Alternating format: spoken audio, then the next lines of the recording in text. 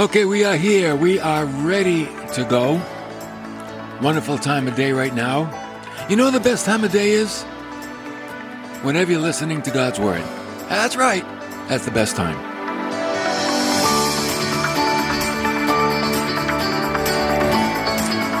Today we're going to see a very important question. Oh, what do you think is the most important question to be answered? I think I have the question today. This is it. And this is one everybody has to answer. And before I get into that, I want to let you know about a new outreach we began this week.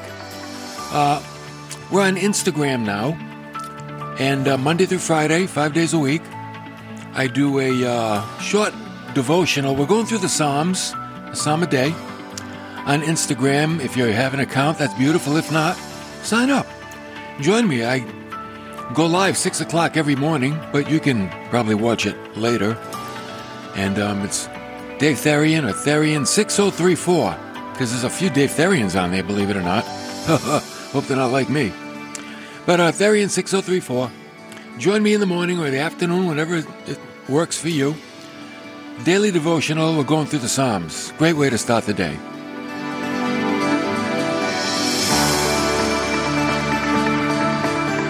Okay, now we know that Jesus, he said many things to many people. He spoke to crowds. He spoke to religious leaders. He spoke to the sick. He spoke to sinners. Sometimes he took his disciples aside and he told them more personal things.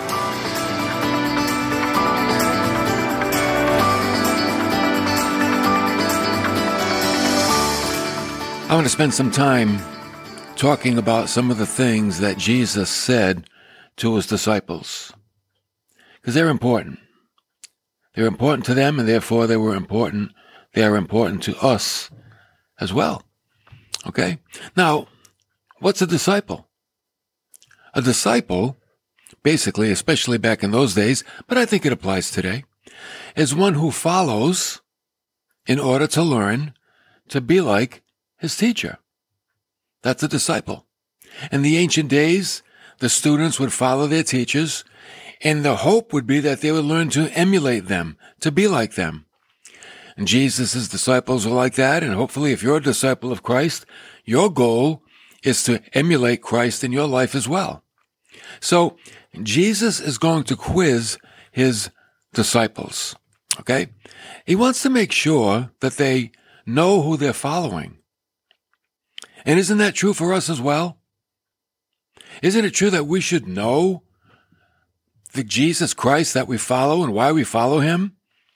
That's why when I did a series on Bible basics, we'll get to know who it is we're following. The work of Christ, the person of Christ, the character of Christ, the mission of Christ, the attributes of Christ. Bible basics. Do you know the Christ that you're following? So we pick up the scene in Matthew 16:13. Now when Jesus came into the district of Caesarea Philippi, he was asking his disciples, "Who do people say that the Son of Man is?" Now, he gave them a two-part question. What was the opinion of others about him? And then he said, because he said, "Who do people say that the Son of Man is?" And it's interesting that Jesus asked his disciples this question because he knew they were more conversant with the people, and he would hear rumblings from the people, what they thought about Jesus, right? If anybody had something to say about Jesus, they would usually go to the disciples. Maybe they had a gripe.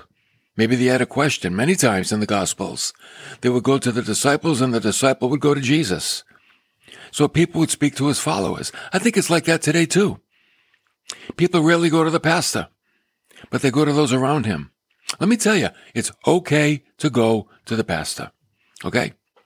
So, as Jesus' ministry was drawing to a close, he wanted to be sure people understood who he was and what he came to do. And could he trust the disciples to carry on his work if they were mistaken about him? That's why the question. Now, This happened in Caesarea Philippi, which was 25 miles north of Galilee, and it was a non-Jewish community. And Jesus chose to ask this question in a land laden with idols and temples of Baal worship. One man called it the shadow of the ancient gods. There's a particular white marble temple that stands and it dominates the landscape. And you can't help but look at it. It's so big. And it's as if Jesus deliberately set himself against the background of the world's religions and all their splendor. So many choices, so many ways. Each must choose his own. He even demands to be compared with them and to have the verdict go in his favor. So that's why he asked, who do people say that the Son of Man is? And they said, well, some say John the Baptist, others Elijah, still others Jeremiah, or one of the prophets. Now, they had a belief that the soul of a prophet could be born into another man. So now Jesus makes it personal. Second question, he said to them, but who do you say that I am? Oh, that's the most important question. Who do you say that Jesus is? You, part of a small group, a little flock, surrounded by a multitude of idols and little gods. You, outnumbered by people who have chosen a different way. Who do you say that I am? You know, sometimes it's hard to be in the minority. The minority feels a lot of peer pressure, and some people cave into that pressure. And Jesus has to make sure his disciples, they can stand strong. So who do you guys say that I am? You think there was a moment of hushed silence, kind of like looking at each other? Who's going to answer first? Maybe afraid to give the wrong answer? But then Peter breaks the silence, and Simon Peter answered, you are the Christ. Oh, you're the Son of the living God. Peter says, you're higher than anyone who has come before you. You're greater than all these idols and these little gods and what we see here. See, the second question was more important. The first one had to do with what people thought, but the second one has to do with individual thought. It has to be personal. Because secondhand faith does not save. It must be personal. The wife can't believe for her husband. The husband can't believe for his wife. You can't believe for your children. Your children can't believe for you. This is something everybody must do on their own. It's personal. Remember, Jesus asked his 12 followers if they knew who he was.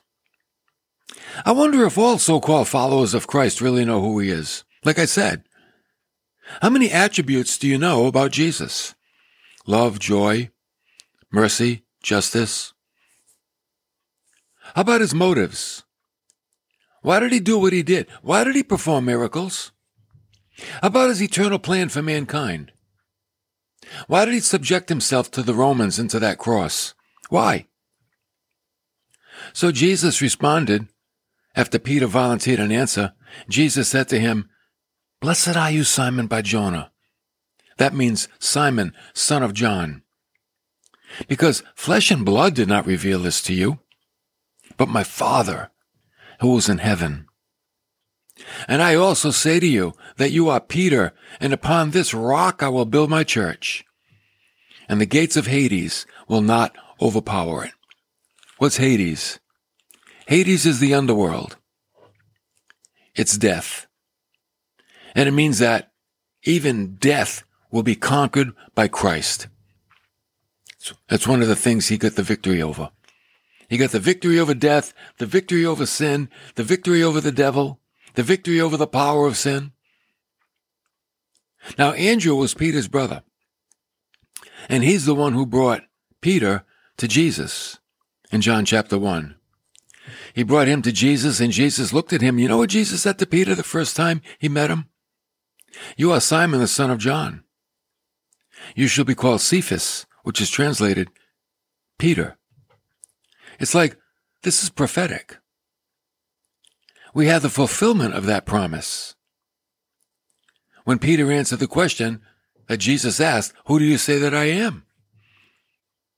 It's amazing what Jesus knows ahead of time before it happens.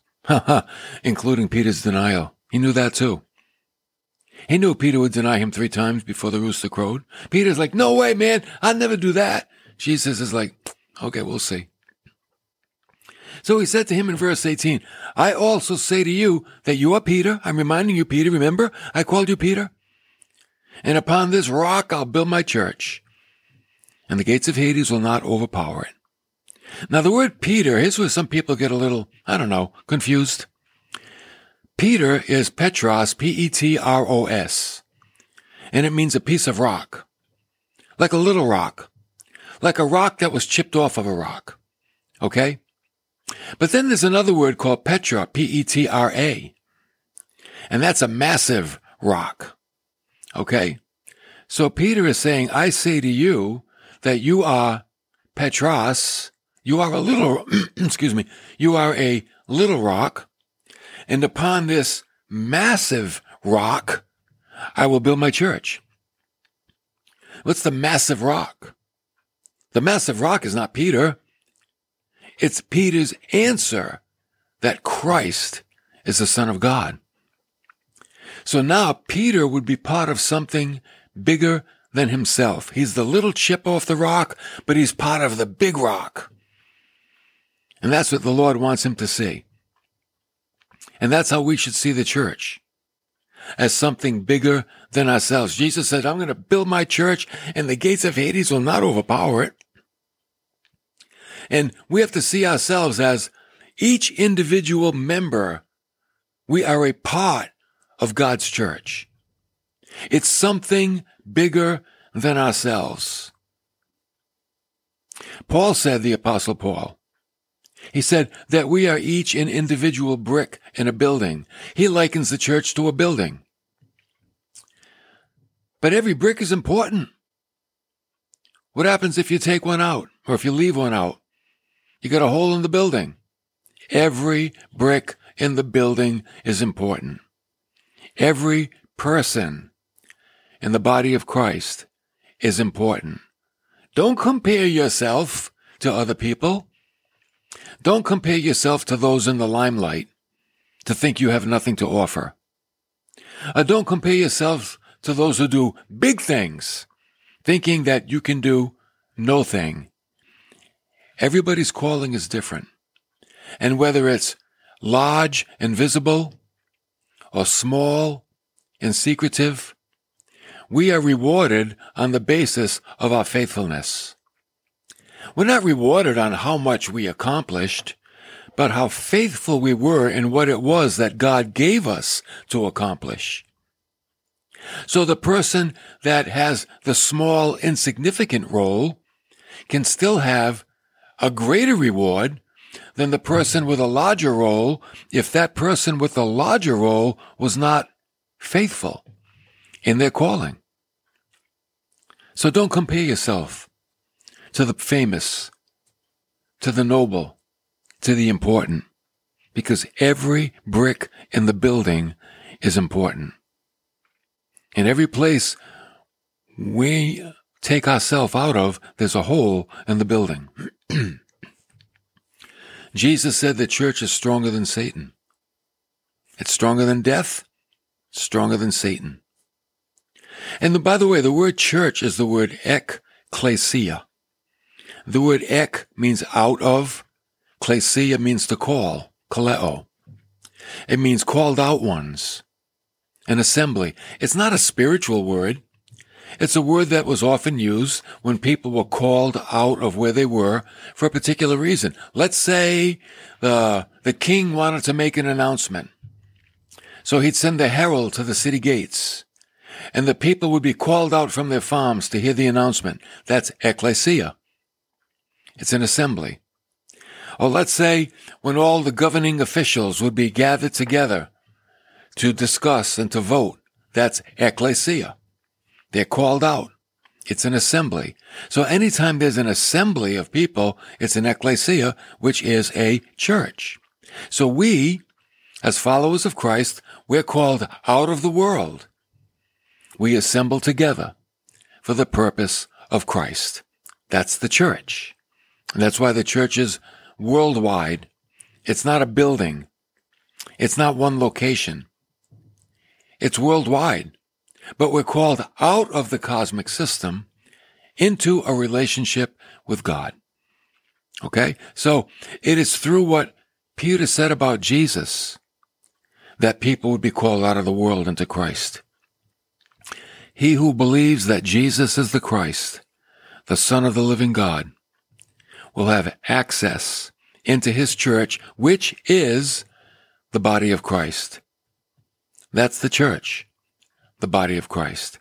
And then Jesus added to that in verse 19, and he said to Peter, I will give you the keys of the kingdom of heaven, and whatever you bind on earth shall have been bound in heaven, and whatever you loose on earth shall have been loosed in heaven. Now, Jesus said he's going to give Peter the keys. What is a key? It's that which unlocks and locks, right? Duh, of course. The key unlocks the door and it locks the door. Peter would be the one to unlock the gospel to the world. This is what that means. See, Jesus made two prophecies concerning Peter. Number one, his name would be changed from Simon to Peter. And number two, he would open the floodgates to the church through the preaching of the gospel. And you know when that happened? It happened in Acts chapter 2. After the coming of the Holy Spirit, remember that? They're all in the upper room, and the Holy Spirit blew into the room like a wind. And it looked like cloven tongues of fire on everybody. And they received the gift of tongues. And they all went down into the city and they spoke in people's national languages. And Peter preached. Oh, Peter preached up a storm. He went from the denier to the preacher. And you know what happened? 3,000 people got saved in Peter's message. Wow, in Peter's sermon. How about that? 3,000 people. What did he do? He opened up the gospel. He had the key. And through his preaching, he opened it up. 3,000 people entered in. That was the beginning of the church that Jesus said he would build. And then Jesus said, whatever you bind on earth shall be bound in heaven, and whatever you loose on earth shall be loosed in heaven. Now, binding and loosing was a Jewish phrase meaning to allow or to forbid. That's why it's good to understand ancient culture. I mean, like, what were these guys talking about? We can't modernize, in some instances, what was said 2,000 years ago. So binding and loosing means to either forbid or allow. To bind is to forbid. To loose is to allow. Okay? That's what Jesus is saying to Peter. This has nothing to do with binding the devil or loosing someone from a malady. It has to do with the gospel. Okay? Now here's what happened. It was nighttime, the day Jesus rose from the dead, and it was night, that Sunday night. And Jesus met the disciples in a house, but the doors were shut, the Bible says, for the fear of the Jews. But boom, Jesus appeared anyway. He didn't care. He didn't knock. He didn't come through a window. He was just there. He appeared to them. And Jesus said to them in John chapter 20, you can check it out for yourself, verse 21. He said, peace be unto you. As the Father has sent me, even so I send you. And when he had said this, he breathed on them. And he said to them, receive the Holy Spirit. And then he continued, and he said, whosoever sins you forgive, they are forgiven unto them.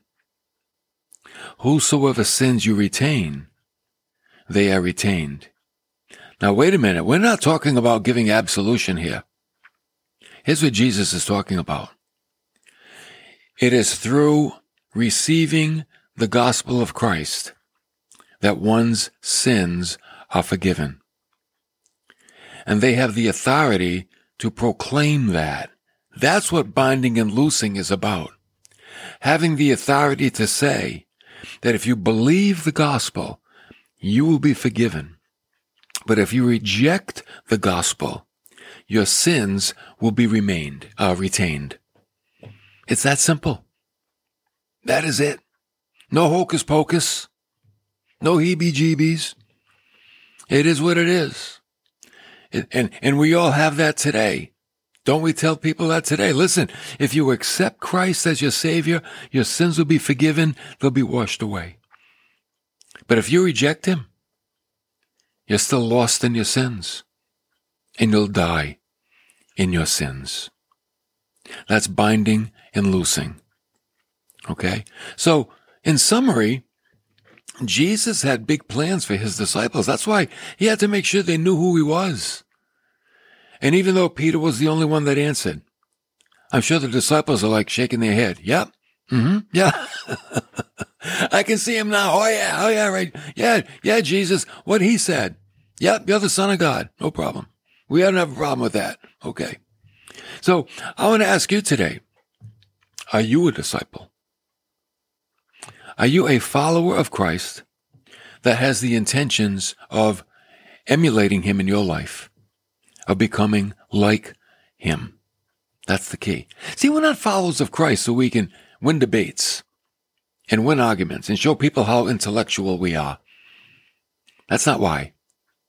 We're followers of Christ because we want to reveal Christ to a lost and dying world. And if you are a true disciple of Christ, He has big plans for you. Oh, yes. He wants to use you. Make yourself available to the Lord, because you also have the power to bind and to loose.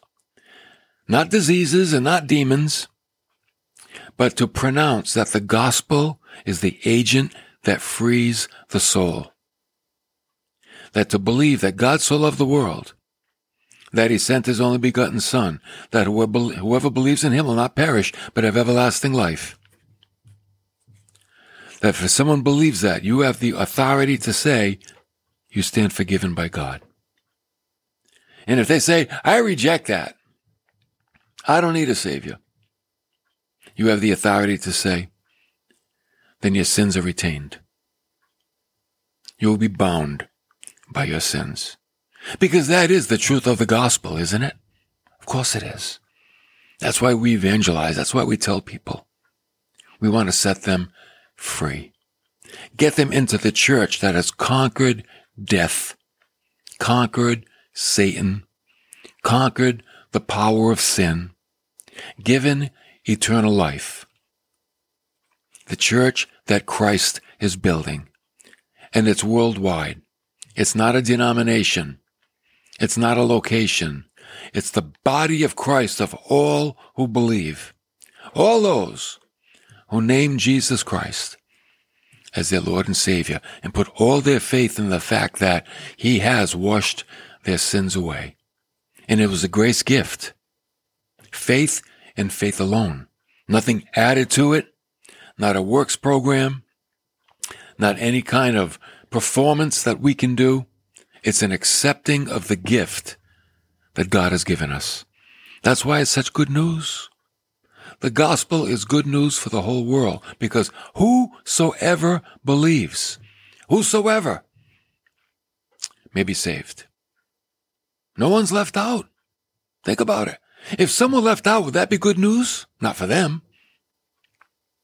But it's good news for everybody, because there's a potential for salvation for all people, because Jesus died for the sins of the whole world. Opening the door to saying, whoever wants to walk in through me has access to God. For I am the way, the truth, and the life. And no one's going to get to the Father but through me. And we have the authority to proclaim that and to loose people that accept it and to let them know that their sins are still retained. They're bound if they reject it. That's it. It's that simple. I don't think God can do any more than he's already done for us. It's quite a thing. Listen, don't forget, meet me on Instagram next week. You can go there today. We've got 5 Psalms that we spoke about this week. Dave Therian on Instagram, or Therian6034 to identify me, because there's a few of them out there. They don't even look like me. Lucky for them. But listen, great way to start the day. We start the day every morning, 6 o'clock, with the Word of God.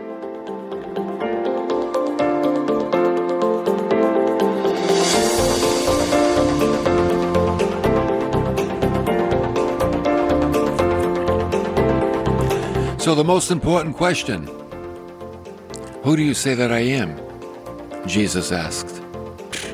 There's no question that's more important than that. And maybe that's why the Hope Club podcast that has this message should be heard by many.